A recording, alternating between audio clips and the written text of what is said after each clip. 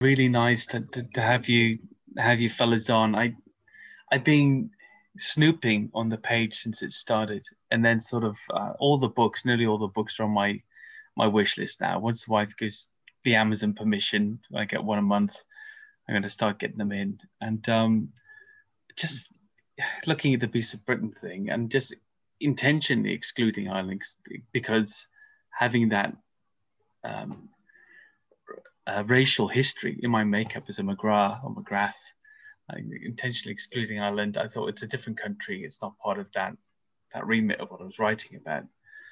And yeah, I just looked and I really love it. Snooping on the site, loving all the stories, all the little new snippets of information about the lakes and what inhabits them. And I just thought, okay, got to talk to these guys, got to pick their brains and ask them. I was just saying to Rob, every crypto person has one thing in common, if nothing else, and it's that we've all taken being a bit weird to like a professional level. We've decided to write about it and declare it to the world. I think I'm into this weird thing, and I'm going to tell you about it and research it and the rest of it. So what brought you guys? What brought you to this? Well, I think Gary's been like investigating for the last 25 years or so. So I mean, he's the best person to give you an overview on that. Yeah, I have. I've been pretty much interested since I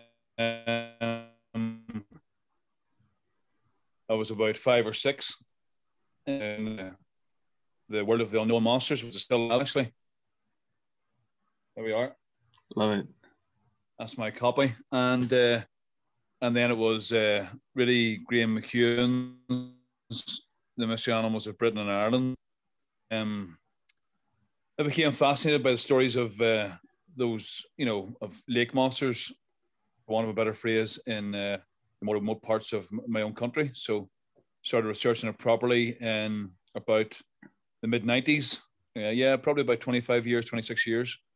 I went and visited the places, like Donegal, counties Donegal and counties Mayo and Galway. And particularly so County Galway with the Connemara region, where there have been the majority of the reports, certainly the modern day reports after the 1900s, and just became fascinated. I've been going at least once or twice a year, maybe sometimes 3-4 times a year since then.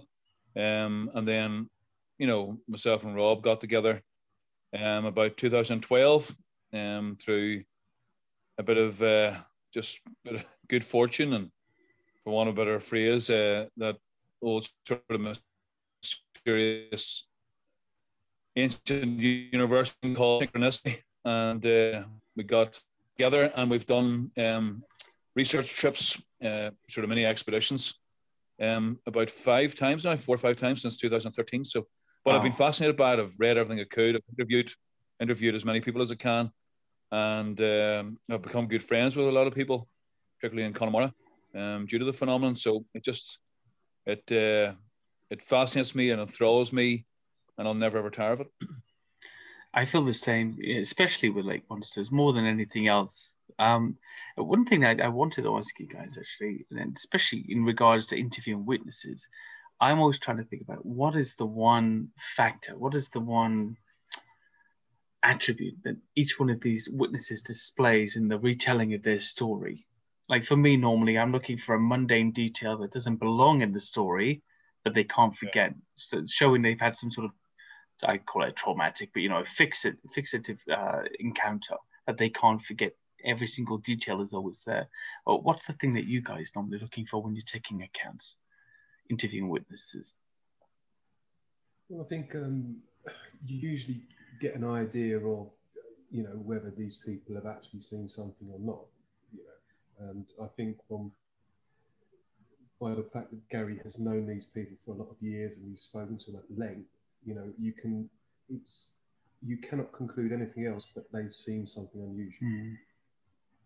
They're not mistaken. They've seen something that they can't explain.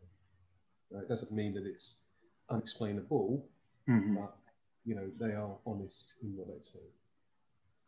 Yeah, it's definitely their honesty and the fact that they don't really they don't make whole sort of a big issue out of it as such. It's sort of a lot of the times, a lot of eyewitnesses, particularly in the west of Ireland, are very reticent. They're very, don't even want to speak about it, and it's that shyness, and it's sort of it makes it more believable. I guess that's what it is that gets me, And there's actually an eyewitness in Connemara who I have only spoken to once, and a good friend of mine in Connemara, who's the librarian in Clifton, who myself and Rob would know. I've known for a long time, Paul Keogh, and Paul spoke to him just by chance in the library, and just happened to talk about lake monsters, and he said, "Oh yeah, myself and my dad were up in a remote mountain lake, a loch, as they're known in Ireland, just spelled differently from the Scottish version." I said, "Yeah, we saw this animal. We're up, collecting cutting turf, and we saw this creature, this long hump, which they described it as the size and shape of a pucan, which is an Irish rowboat, which was found around the west of Ireland." And he said it was the same size and shape. Watched it as the sun was setting, crossed the loch, left a trail of slime, interestingly enough, behind it, and that was it. And never spoke about it again. I have his contact details. I've tried to speak to him. Doesn't want to know. It's spoken passing, and it's the fact that he doesn't want any publicity. Do you know? And that's look what happens to people sometimes when they get publicity. Loch Ness is a good sign of it. I've talked to a lot of witnesses who just say, "I'll tell you if you keep it anonymous. I'll tell you if you," and Bigfoot's even worse, but with lake monsters as well, rural focus especially. I guess there's reputation. If you live in a village and then suddenly you've seen a monster, you've got to wear that, haven't you? With all your friends that you've known for 40, 50 years, and suddenly perhaps you're the guy's a bit strange, or you've lost your marbles, or you're seeing things, or hitting the bottle a bit too hard. Yeah, there's especially in the country, because my dad and a lot of my relations, my dad's born and bred country, and he's a sheep farmer, and I still help him. I've been helping him the last 5-6 years, and it's that those country people are there's no nonsense with them, there's no waffle.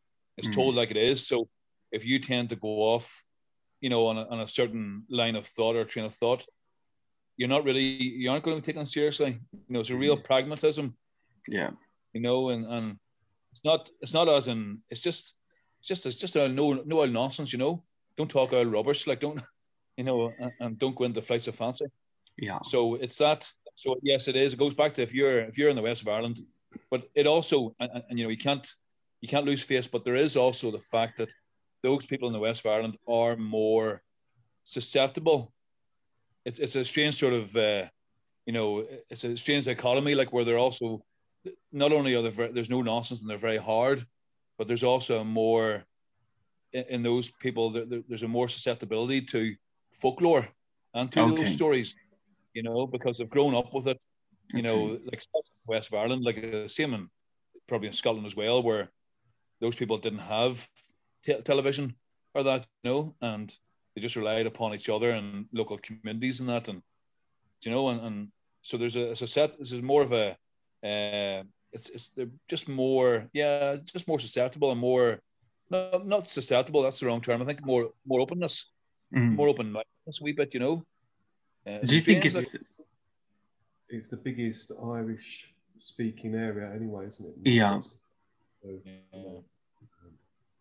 So some of the old folklore is maintained itself. I found that in parts of Wales where I grew up, where there's Welsh-speaking populations, Scotland too, and the Highlands, but also a place like Iceland, for example, which is isolated and has kept a part of its folklore alive. I always said to people that having an Irish family, that my view of Ireland said that still entertained folklore as a possible reality. Not that they believed it, but it was a part of everyday life, still to this day.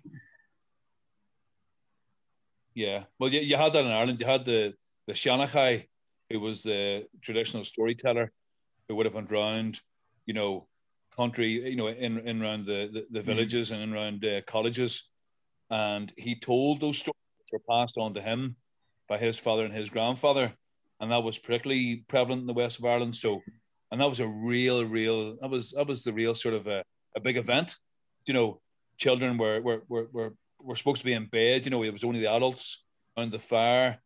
You know, tea, maybe drinking a bit of poaching, and or having a Guinness, and it was just, you know, having a drink, and it was. But the Shanachai was a real big event, so that was very prevalent. So that has unfortunately become very. That doesn't really exist anymore. You know, there are still some people who would still probably term themselves as Shanachais, and there is one man still alive in a place called Letterfrack in Connemara. It's called Paddy Fitzpatrick, who is in his nearly, I'd say, in his 90s. And now I have still to speak to him, but he's very into that whole, not only the folklore, but also the water horse, you know, the Akishka in Irish, you know.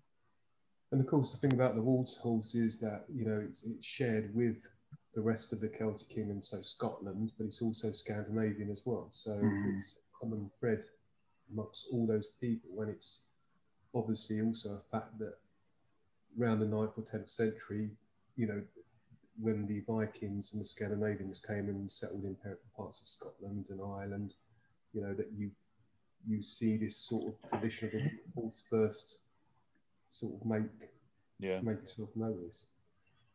It would make sense to me, I suppose, with the movement of peoples during that time, and they also had a kingdom in the east of Ireland, didn't they? So that would make sense that would stretch across.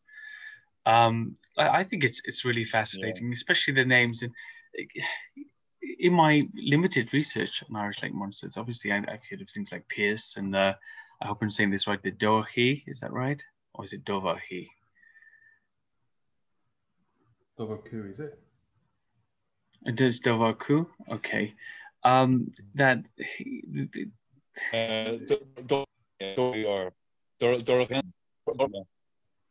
You're freezing up there slightly. Got you, Gary. Go ahead. Yeah, just the Doraku is also known in Scotland and the Western Isles and Skye, but it was traditionally that was the old Irish name for an otter. So basically, it translates as water hound or hound of the water. So, but it also relates to a beast that was known, you know, going back in the 1600s. You know, obviously Roger O'Flaherty and the great tales of his travels in the west of Ireland. You know, west or Lower Connaught, and Lower Connaught is a region that spans sort of west of county of Galway City. Takes in the southern part of Connemara.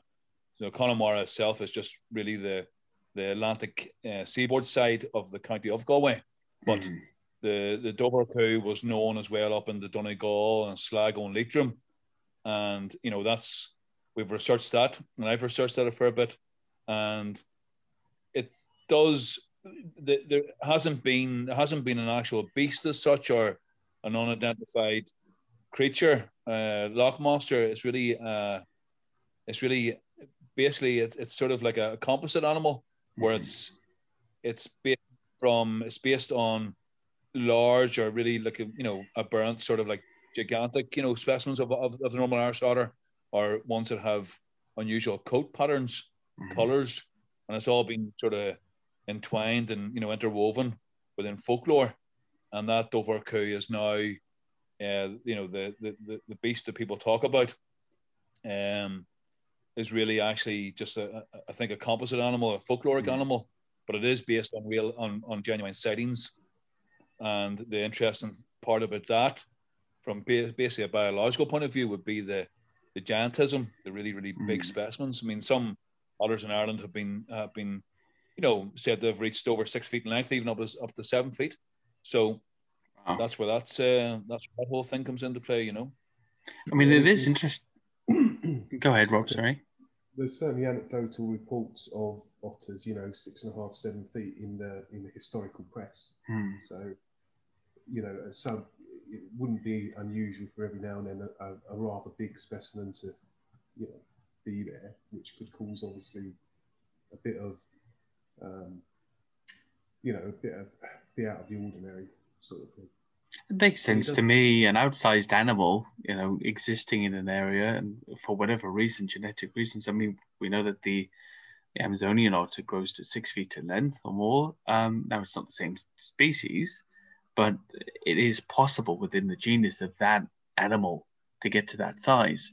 So it's not really Yeah. outside of the realms of possibility. I did read a little bit. You've written about that before. I don't know if it was one of the comments on your page, but I thought that's a good answer.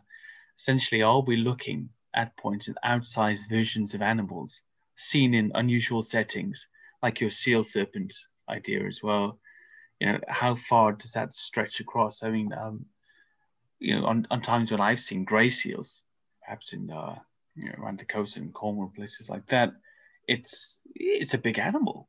It's surprisingly big Yeah. when you see it up close. And if they were diving to the surface there, actually, if one of those had popped up next to me, I think it would have given me a fright if I was unaware of its presence, because it's a big animal. And I do wonder how often in our Lake Monster Tales do we encounter something like that just catches us off guard. And I noticed that you kind of deal with that. So to tell us a bit about that. Yeah. Well, we didn't really.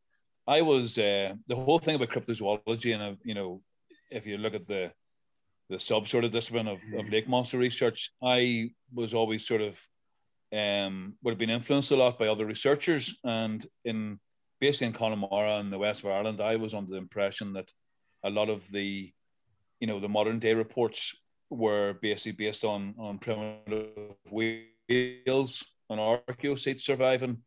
And it wasn't until myself and Rob got together and we collaborated, and the more and more we looked at the the anecdotal evidence, and then just looking at the physical descriptions, that a seal like a pinniped, not even or more so really an otarid, like an eared seal, as in a sea lion, would have been more responsible and would have been more suitable as a candidate for those reports. When you look at some of the details, they can be all attributed to pinnipeds.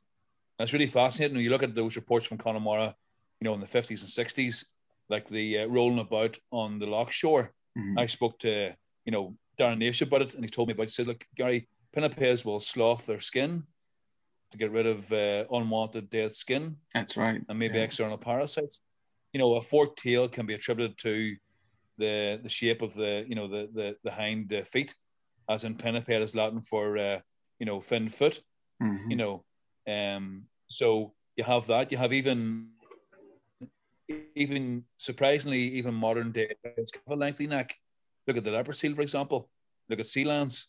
We have that in our books as well. Even the coloration, even the small ears or horns, can be attributed to that.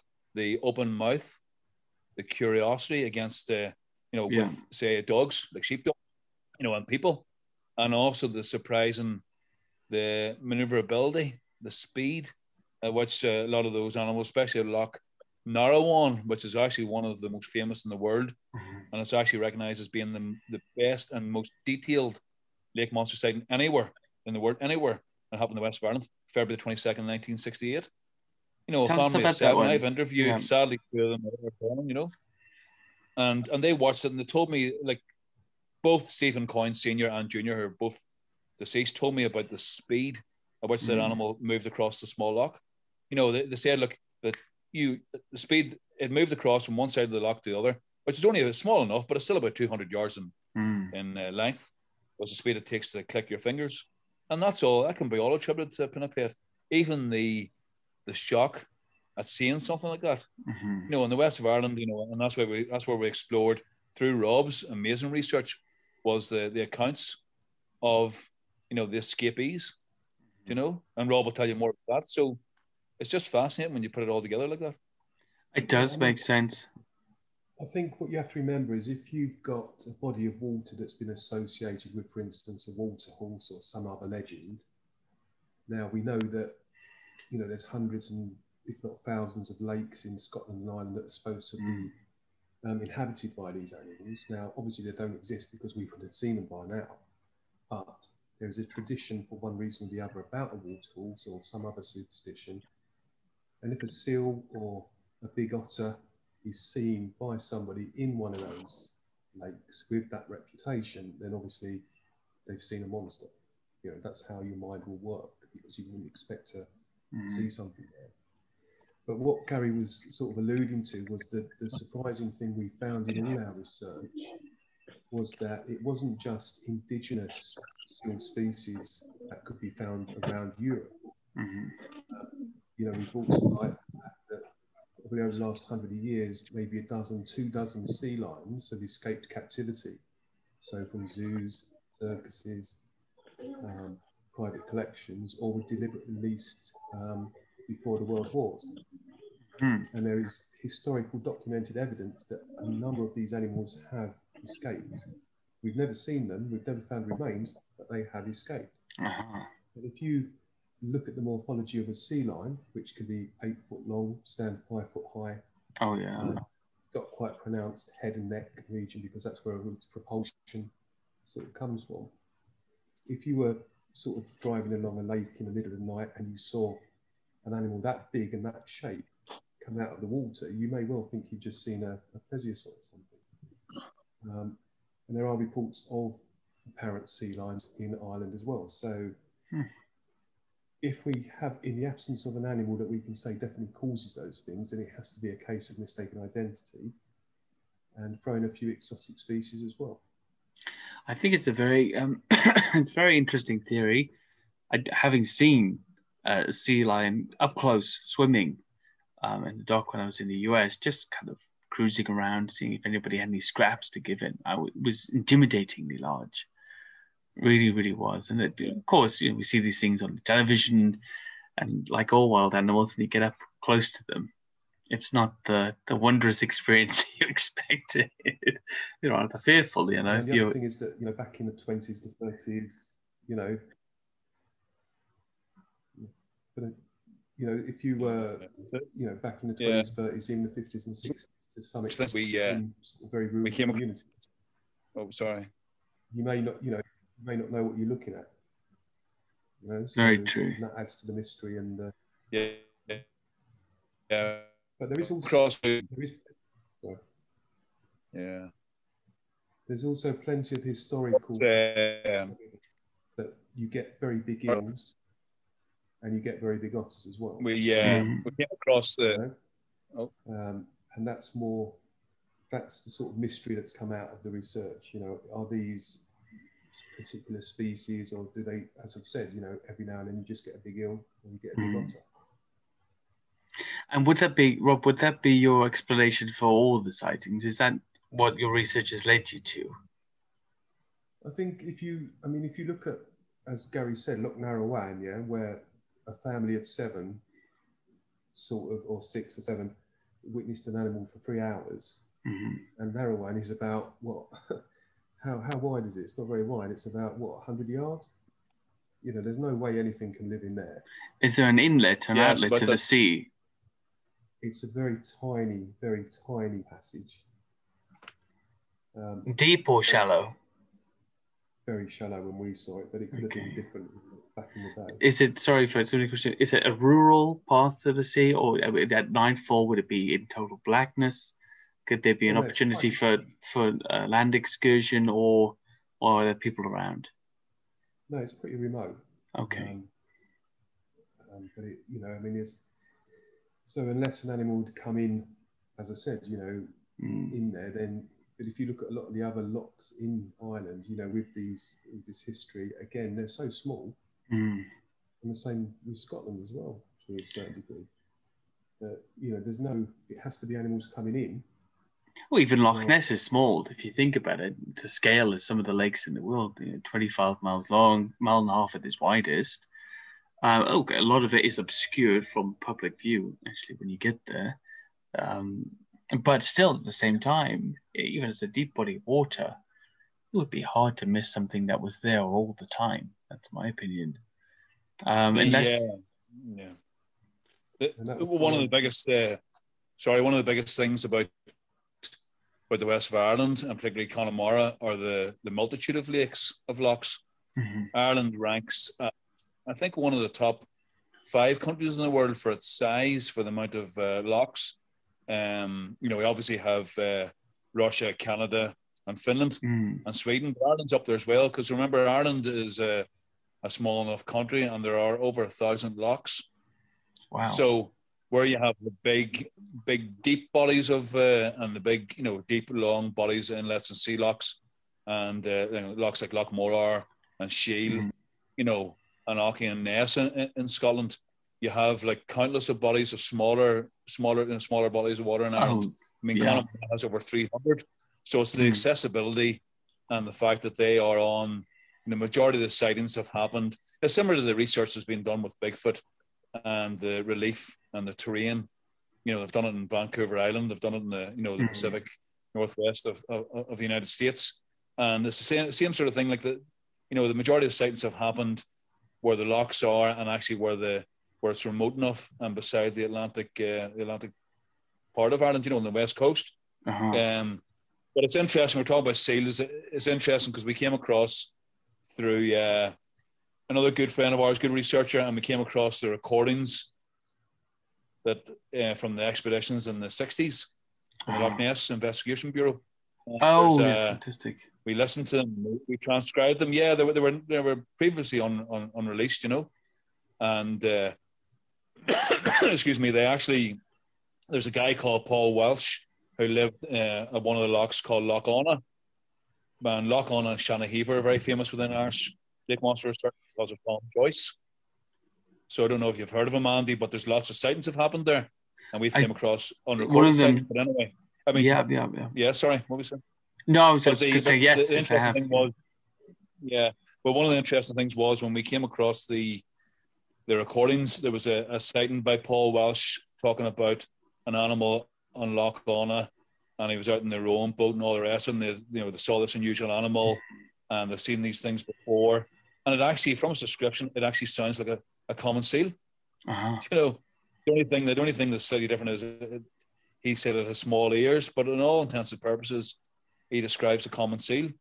And obviously there's only common seals and grey seals, the two pinnipeds found around the UK and Ireland. So, so that's interesting in itself, I mean, my question would be for most of these lochs and lakes and lochs that you have sightings in. Always, my question is there an outlet or an inlet from the sea? How long is it? How deep is it? Are there turbines and power stations along the way? If an animal had to get out, like a seal, and get back in to make this journey, is it rural? Is it black at night? Then, what exactly would it take to get in and out? We know with Loch Ness, for example, that seals do get in there from time to time, but they clearly come from the River Ness side, and that's quite urban for the most part. But at night is still night. A seal could sneak in there, but maybe not a 40-foot long. Yeah. 1930s, maybe that sort of confused things a little bit, perhaps, who knows. I mean, it's difficult trying to, you have to rationalize it, basically. You cannot sort of create, monsters for the sake of monsters.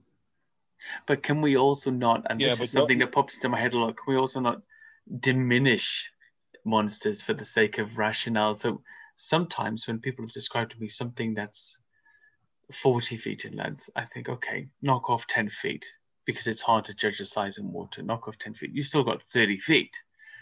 Or some long cylindrical, snake-like neck with a nail-like head on the end. I'm like, well, okay, sticking into the water, that's pretty hard for me to put down to a seal.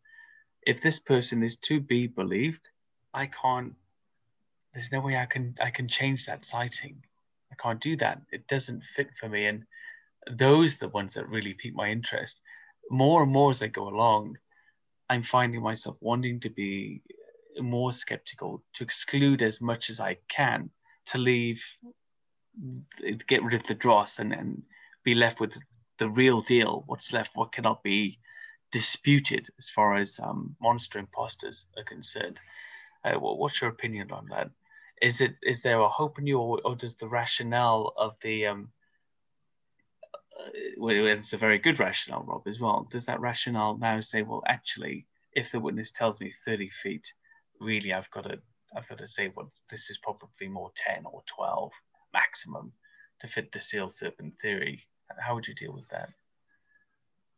The seal serpent theory is something slightly different. I don't want viewers to get confused there.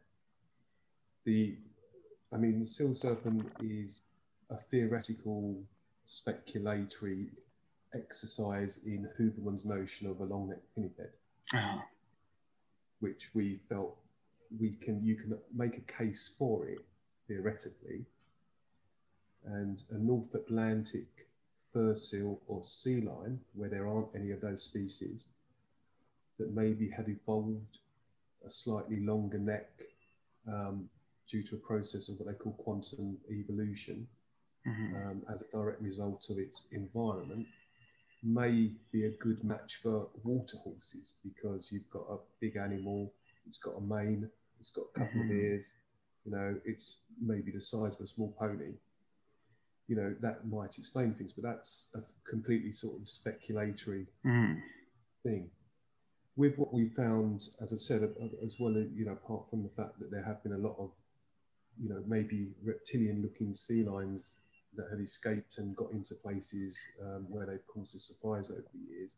And as Gary says, a lot of the reports, if you look at them from Ireland, they do, you don't have to pull a lot away to sort of come to the conclusion that they are known species. They're just not in the same place. And the thing with Connemara especially is you've got this area, it's about, how many miles? About 4 or 5 miles across. Derry Gimlet Bog, and there's dozens and dozens of lakes, big, small, all in a sort of walking distance. So if you had an animal, interconnected, yeah, basically. Yeah. If you look at if you Google it, you see it, and an animal that got into one of them, so a couple of yards up to the next one, etc., and you could, I get it. You see what I mean? So and we actually saw seals in that region when we were over last time. Yeah.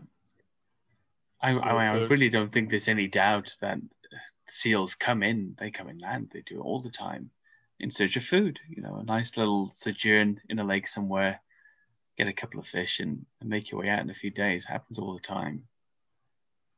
Well, it's quite interesting that there's actually, to get back to the seal theory, there's actually no biological reason why sea lions don't reside in the North Atlantic, because of if you look at the food availability, you look at the temperature, there's no reason.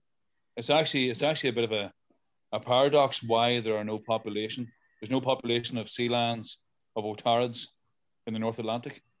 And the other thing with regard to the likes of the west of Ireland and Connemara, as Rob was saying, the Roundstone Bog complex has, I think, about 128 locks on it within 25 square miles. I've been to about 15 or 20 of those. I've been to locks that a lot of the locals haven't been to.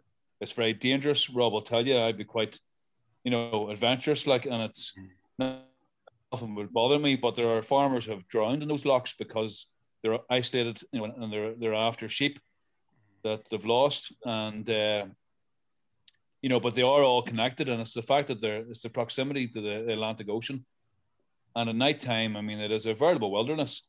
I've shown other cryptozoologists friendly with, and they've actually likened the Roundstone Bog complex to the tundra of the Arctic. Wow. And it's very, it's similar to, there's a region like that in I think in northwest Scotland. There's the lake. It's like a bog or a huge. It's near Sutherland or somewhere, and it's probably bigger. So those regions do exist, but to go back to the whole thing about pinnipeds in the North Atlantic, it's interesting that belief, from going back from the, and you have Scandinavia, including Iceland, Norway, you have Scotland, you have Ireland, that's all one region in the North Atlantic. So that in itself is fascinating. Why is there that belief? Why are those sightings still happening? Why have they happened? in the past. That indicates to me that there is a population of something unknown that has resided there. Oh yes, I Whether mean, it's an whatever it equivalent turns of, out to be, there is something that we don't know about that's causing these sightings. That's for sure. Yeah. But the trouble is, it gets confusing then when you consider the whole water horse, motive, because, as I said, it seems to have sort of formulated around about the 9th or 10th century in Scandinavia, Scotland, and Ireland, and even folklorists, they've even identified different types of stories associated with it. So you get one that's common in Scandinavia, one that comes from Ireland, a couple that come from Scotland. So there was obviously some sort of widespread belief, probably before the peoples migrated and became, Scandinavians, Germans, French, whatever. It's very difficult to unravel that, and you also have to respect the fact that it could, at the end of the day, you could also be just talking about, a story to warn you against the perils of water. Well, I mean, most folklore exists for that very, very reason. And you see it in all, for want of a better word, archaic cultures that have still retained some of their former beliefs, whether that's in the muscle memory of the culture or an active belief like you find in Iceland. Yeah. I had an interview recently with a chap in Vancouver Island about the Zuniquar and the Bukwas, and we were discussing the way in some Celtic societies, like the ones I've grown up in, the one you're from is Gary, some of that, it still exists. It's hard to extricate the true details out of that folklore, but there is truth in it. But it's mixed up with spirituality and culture and history. And so it's, which bit is real and which bit isn't. There's definitely something there. And it's definitely a warning of some kind, but is it, like Rob says, to keep kids out of the woods, to keep them away from the water and to warn of dangers? Or is it because essentially there was something they didn't know about living there at that time? And that was the warning, as plain as it appears to be. Well, I'm just going to say from my own experience, and because, my dad's a sheep farmer, that you see people living, country people, they are so in tune with their environment because that's how they live, like my dad's, will tell me, would not be an ornithologist, but will be able to tell me about it. It was either a sparrowhawk or a hawk has taken that pigeon, has left it on the, has consumed it, has eaten it on the field where the sheep are. He's able to tell me, look, there's a buzzard or there's a red kite. And this is a man that isn't an ornithologist, isn't fascinated by the study of birds, but is just so in tune with his environment. So I would say that those people, especially rural people and country people, there's definitely some element of truth. There's definitely a real animal has been sighted.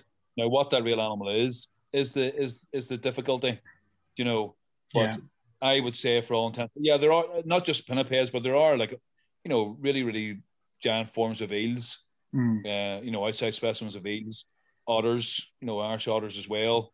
Common, European otter. There's also probably deer coming across swimming. There's a lot of misidentification. Large fish as well, particularly pike. Do you have catfish there? I mean, it is interesting.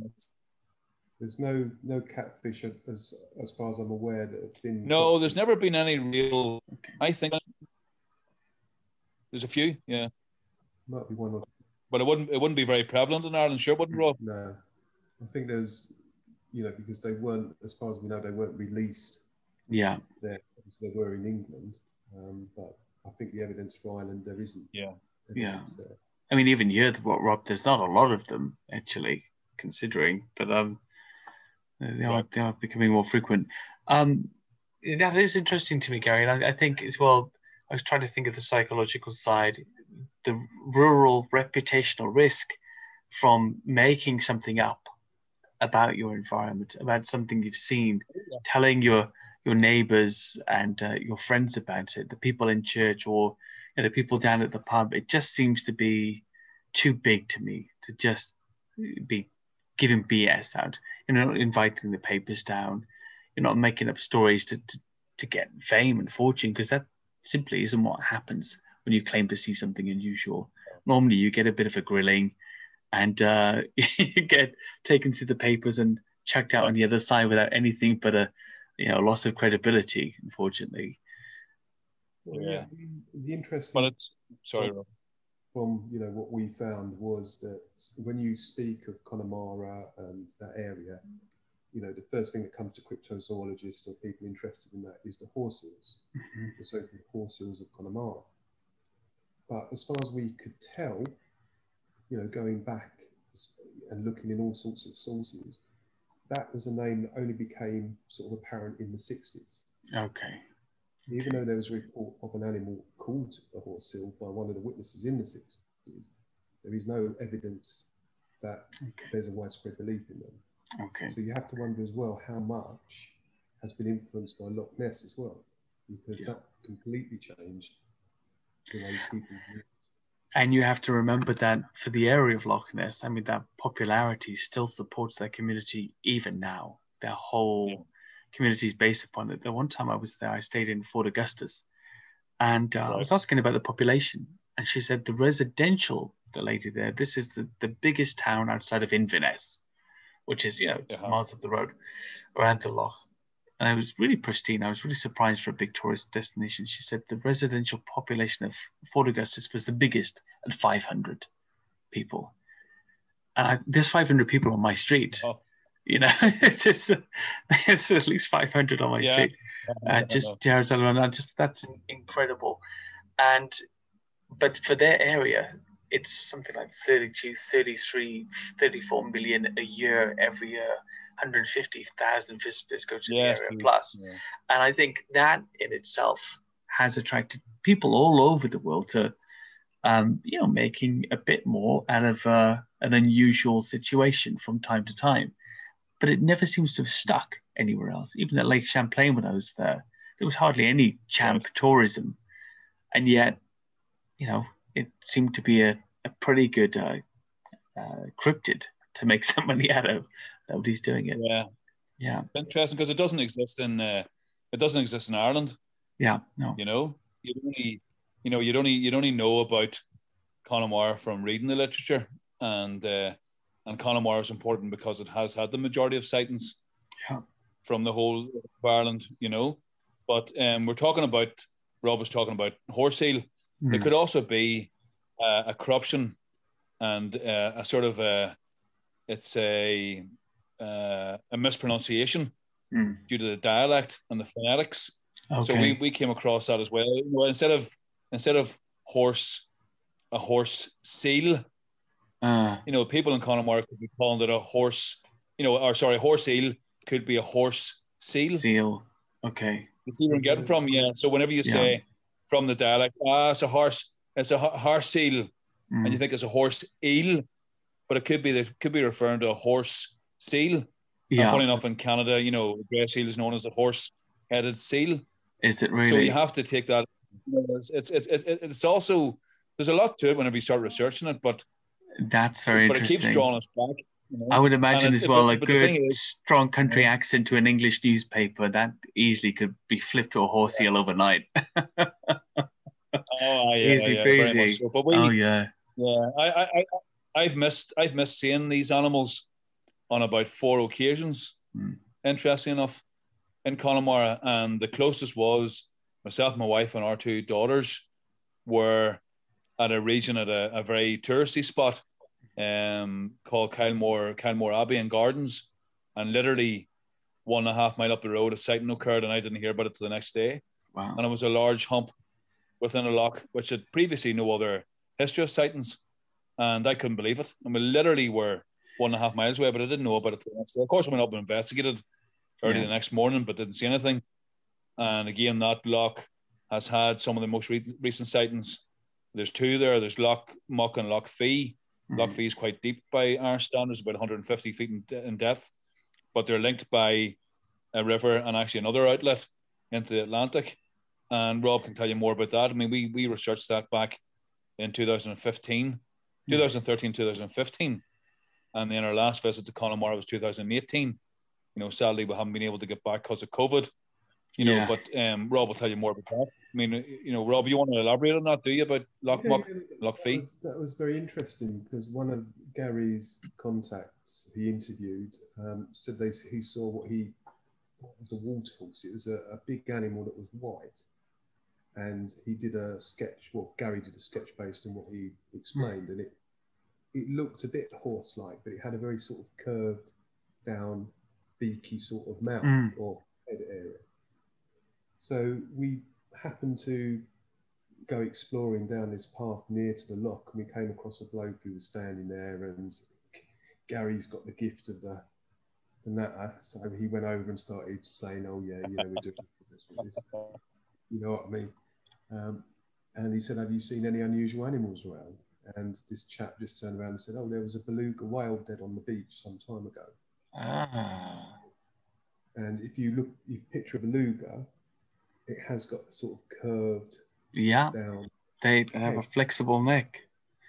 But there are also Cuvier's dolphins and other cetaceans that are common in that area. So we thought, well, that's a bit of a coincidence, surely, if you've got an animal that's been drawn that looks like one of these cetaceans, whatever. So it must be one and the same, and it happened about the same period of time. The thing was that Loch Fee is quite a big loch, as Gary says, but then you've got Loch Muck next to it, which is smaller, and it is connected. And then from Loch Muck to the sea, you've got a sort of winding, a couple of entry points, if you like. But as we went down those entry points to look at them, there was like a big partition in between. So although it makes sense, that animal would have had to swim up one of the channels into Loch Muck and then swum through another channel into Loch Fee. A big animal, quite a big animal. Oh yeah, Gary's showing you the picture there. Oh yeah, okay. So I mean that must mean that you don't know what gets in. If it's possible for an animal like that to go make a pretty big journey to get into a place and cause a sighting, then Beluga whales, they're very used to tight spaces as well. I think up there in the Arctic with the ice flow and all the little tight spaces, they got to maneuver through rivers and the rest of it. We had one, Benny, the beluga whale, living here in the Thames for about 8 months. Oh yeah. Just stayed down there in the Thames estuary near Gravesend, seen by a lot of people. I went down there 3 days non-stop on the water in the very patch where he was feeding and living. Didn't see him once. Not once, not a blow, nothing. Okay. Spent 3 days, and I thought, well, this is a very finite body of water, and yet I can't find it. And that just goes to show that, it's difficult to spot animals in the water. I think a beluga whale, that's especially since it was found dead, that's a perfect stand-in for that. Where there's an inlet, in my view, where there's an inlet, whatever, to the sea, it's unobstructed, yes, they could definitely be monster imposters. But I also have my itinerant Nessie for all these lake monsters theory that they come in now and again. They come in for feeding, or one of the things I discovered when looking at Loch Ness was that nearly all of the sightings that were not mid-loch were next to Inver villages, Inver meaning river mouth. And of course, with the eel runs and the salmon runs, there's a great place to get food that's kind of suddenly startled. Those fish come out of that river mouth into the deep water and snatch. There you go, you've got it. I also investigated Lake Windermere for Bow Nessie, and nearly all of the sightings were in the north of the lake, right next to the River Rothay, where there was a trout farm. And once again, I just thought, okay, well, what would an animal do? Look for a good feeding spot, right? There was a salmon weir in Loch Fee as well, wasn't there? Oh, really? I mean, there's so much salmon up there. It would not surprise me. If they get in somehow, in Ireland, when the feeding is good. But I don't think that can apply to some of the lochs in Ireland, because some of those lochs used to have a rich tradition of sea trout or the white trout. So sea trout and salmon, but some of those lochs don't have that. They don't even have those populations of trout in them anymore. So I think that it's more with maybe external parasites, and also pure pinniped curiosity. Yeah. But those animals, and they could be ostracized from a main group. There could be immature males. There could be, maybe sick or dying or, something that's unhealthy about them. And that's why I think, and I often wondered about was there a pattern with sightings up around that region of the North Atlantic? And did it mean that, were sightings sort of very sporadic? So was there, but in the sense that there was still a pattern. So maybe was it every 5 years we were seen in Connemara, and did they go around in a migratory route, from Scandinavia, Norway, Iceland, Scotland, west coast of Ireland, and back again, the North Atlantic? But the food supply does make a certain amount of sense. But whenever we started when I've been researching the whole thing, that particularly Loch Anna and Loch Shannahever, which are two lochs, and there's a third loch called Glenbricken, and those are south on the Westport Road out of Clifton, which is the main town in Connemara. It's often known as the capital of Connemara. And those, they have had at least about 12 good sightings in those three lochs.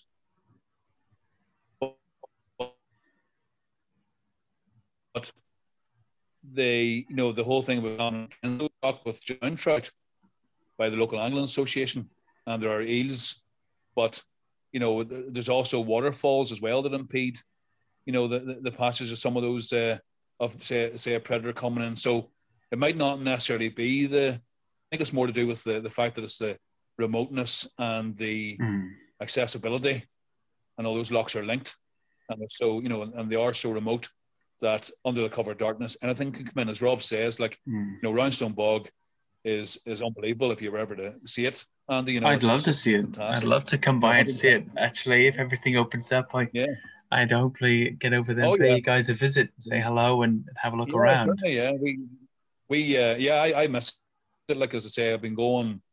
Myself and my wife would have went as well. And at one stage, I was going 4 times in 1 year, and I have good friends there now because I'm going for so long. It's like a second home. But even though Ireland isn't a big country, by even European standards, it still takes me from outside Belfast a 5 hours journey to Connemara. Oh, but these are the roads as well, though. When you get that rural, there's not that many roads in Ireland. And it's the same in Wales. There's not a lot of roads. The big roads. I mean, not a lot of main motorways. Yeah. You got all the little country lanes. But whenever I was driving around Wales, it's like a couple of main motorways. That's it. That's it. And the rest of it, Britain is a small country. Ireland's a small country, but it's not small if you're on foot, right? I mean, everywhere is an expanse when you're here in the field. So, space is space, and I think it's enough for an animal. I like this theory. I like this line of thinking that you guys have, especially because I believe it'll lead to clearing the dross. So only the true awesome sightings can remain. Those that might be an unclassified creature. Yeah, I think that's zoology needs that. I mean, there's so much is regurgitated, or a generation who are online getting stuff from social media and that things are repeated ad nauseum when actually there are other explanations, and until we sort of practice maybe a reductive cryptozoology and show people that we can weed out, things that aren't true, then, that may give cryptozoology, perhaps a bit more push rather than just making, saying there's a monster here, monster there, whatever. Well, I think there's a lot of clickbait out there, and I think one of the things I came to, and I got really stuck in the psychological side of things for a while. I was last year or the year before. One of them was that looking back on some of the reports that very famous people in cryptozoology had made, and they were just theoretical reports. I theorized that there are alligators in the sewers that were breeding. I theorized that there's a long-necked pinniped somewhere in the North Atlantic. And suddenly people build upon that as if it's a foundational fact, and they judge everything else they see based upon it. And so what we actually use is we use theories as foundational facts and build our research upon that going forward. And it's one of the things that suddenly struck me and affected me. And I thought, okay, you're gonna have to go back and look at a lot of your stuff. And I always get angry with myself because I'm going back and debunking my own theories and saying that's not true. No, that's not right. That's not right. Reverse that. Take that out. But that's supposed to be what it is about. And there is, Rob, I think, guys like you and other people now, you guys coming along actually that are saying, no, this needs a scientific eye again, a rational. It's not even scientific. I mean, if you look at the pioneers, well, like ones. Yeah. Well, here's a. Sorry, Matt. I mean, this is where a lot of the reports come from. From the 60s, 70s, etc., etc. Now, at that time, there was no internet. There were no computers as we use them today. There weren't huge online archives of historic newspapers or documents. So they didn't really have, all they could do was document what they found. And that tended to get repeated and repeated, which is fine into the 90s. But when you get to the late 90s and where we are now, there is so much information you can check and verify, rather than just regurgitate it. And I think that's what we have to do. From reports of bunyips in Australia, there's alternative explanations which are in the next issue of the paper, if you like. So you have to go back and look at these things. I think that's good. Makes sense. Well, here's something to think about. There could be the fascinating possibility that due to global warming, that the Northwest Passage has opened up and become free of ice for enough time, during enough time of the year for a population of, say, stellar sea lions to come across and explore new territories. That it does still, from a zoological point of view, it is still fascinating, and it is a big paradox why there are no, Otara's eared seals in the North Atlantic. There's no valid reason for that not to occur. I think that's the same. Maybe it doesn't. Maybe it does occur. Maybe it doesn't occur because it actually does occur. That there is a population, and though that population has been undiscovered, and that has resulted in those animals, the folkloric, the animals of folklore from that part of the world, Scandinavia, including Iceland, Scotland, as in the water horse, and Ireland, as in the Akiska and the horse seal. So maybe that's that's where maybe, and it just haven't been discovered properly, because there hasn't been the willingness, the acceptance, to say, look, this could be a problem. And it obviously boils down to funding, and even just from the going. I mean, there's probably a couple of species of ape in Southeast Asia we haven't seen yet. But there are. I mean, they're finding them all the time. Yeah, a couple of whales that we haven't seen before. Maybe dolphin, etc. So there are things out there, but you have to take a rational and sort of pragmatic and logical approach to what has already been. Rob, I think it's I must say that I think it's refreshing, it's reassuring, and I think if there is something, let's say, slightly more exciting out there to find, that's the approach that will find it. That's the approach to find it. I think we'll leave it there, but I'd just like to say, thank you so much. If I do get a chance, if the if I don't know who your prime minister is anymore, but if they open up Ireland and they let us across to infect you guys, we'll come across with all our germs and and have a look at those lochs and lakes. I would love to be there. I've only ever been to Ireland a couple of times on the East Coast, like all the Brits do. Yeah. all the regular places. The West Coast is something that's been in my mind for a long time. So yeah, it would be fantastic to come over and say hi. And I advise anybody listening, get the books, look them up online, get the books. The Seal Serpent is a great book. I've got a great list here actually of all the books. The Irish Aquatic Monsters Survey and Definitive Guide, Field Guide to Irish Aquatic Monsters, Munster, Ulster, Connacht, Galway and Connemara, and more to boot, all reasonably priced. So check them out. They are fantastic. Yeah, I mean, the field guides are really a breakdown of the main work, the definitive guide, and that was just because we know there were people out there who haven't got an interest or background in cryptozoology, but if they were tourists or people and they were familiar with some of the legends, they might come across something that, you know, they could let us know about, you know, something we haven't found. So, but yeah, the two works of the Seal Serpent and the definitive guide, basically. I would imagine they have these handy little maps and lists of sightings inside as well. So, you know, if you are in that area and you want to find a monster or even an unknown seal or an errant sea lion harassing people in the country of Ireland, then check them out.